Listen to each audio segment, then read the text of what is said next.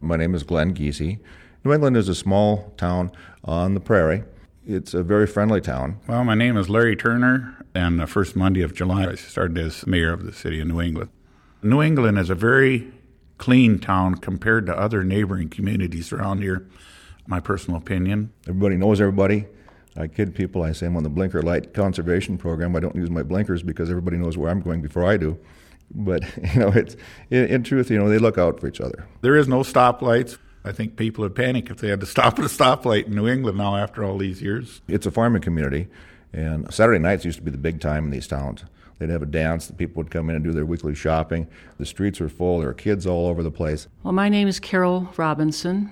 New England at the time that I was growing up was a real vibrant town. I mean, we had 4 grocery stores. My name is Kevin Schaefer, and I've lived, well, not born here, but raised here.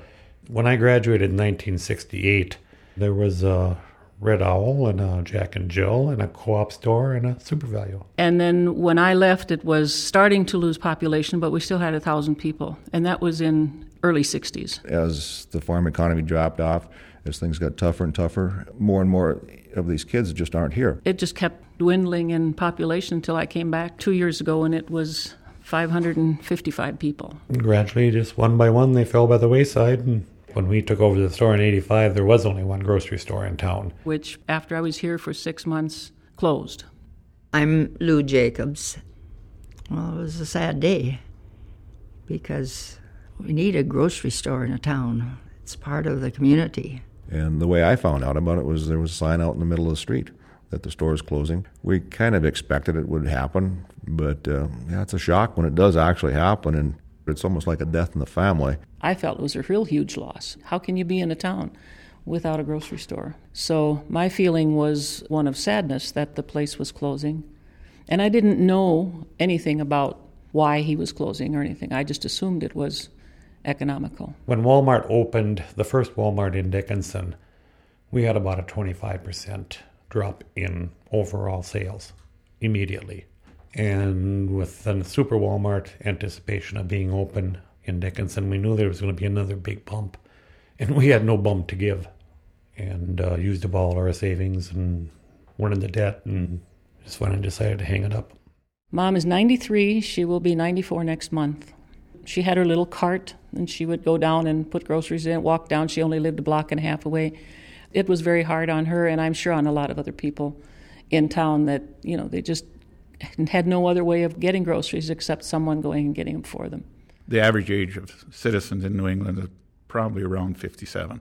And it's a shocker to older people that have no car. It's just a sign of the times. Just like losing a school. It's almost like the death toll.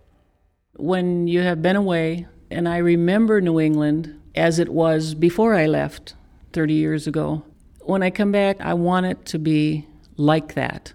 Now, I know it can't be exactly like that, but I want it to be more dynamic. And so it's a case of working to bring back some of that vitality that we seem to have lost. There was a few of us in the community that got together and formed a strategic planning session for the town. And one of the committees was to bring a grocery store back. And so I became a member of that committee and took on co-chairmanship. I think we started in February meeting every Monday and just kept talking and getting more support. And then we did the telephone survey to see if we would have the support for it.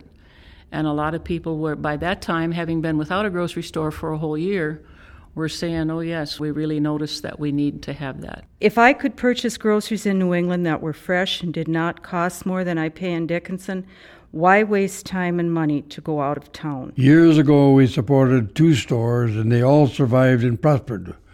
Why can't one store do it nowadays? There is no reason why a grocery store can't make it in New England if someone is willing to work at it. People should work harder at keeping the businesses here.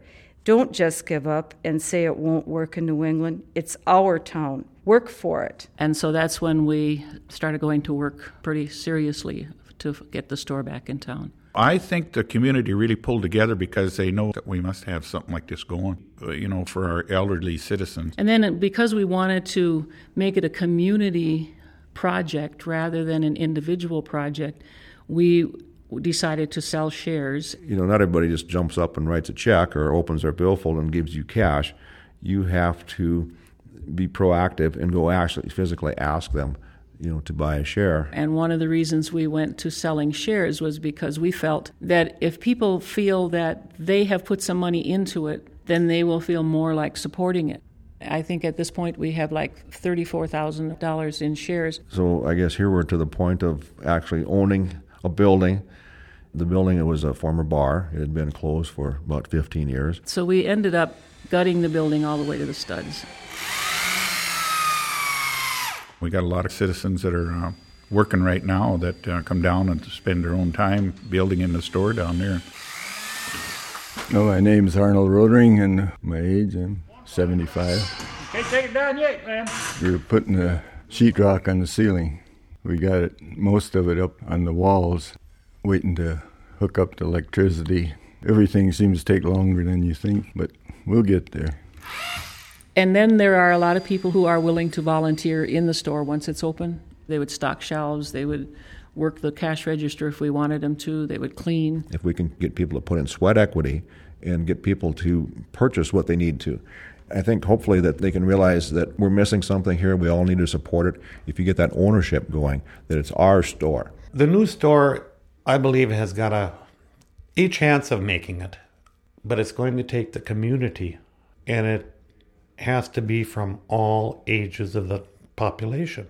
I guess if you were betting that the grocery store will make it or not make it, the odds are probably that it will not make it if you were just looking at it strictly from the financial side of it only. But there are so many other needs for it, just the social aspect. When you go in to buy groceries, you run into a neighbor or a friend you haven't seen for a long time, so you stop and chat. It isn't like going to Walmart. It's a more friendly place. This space we're standing in right here, I want to use this as sort of a gathering place for people who want to come in. If we have a table here with a coffee pot and just a place where they can sit and talk about what's going on. Our home is here in New England, and we want a store to keep a whole community able to survive.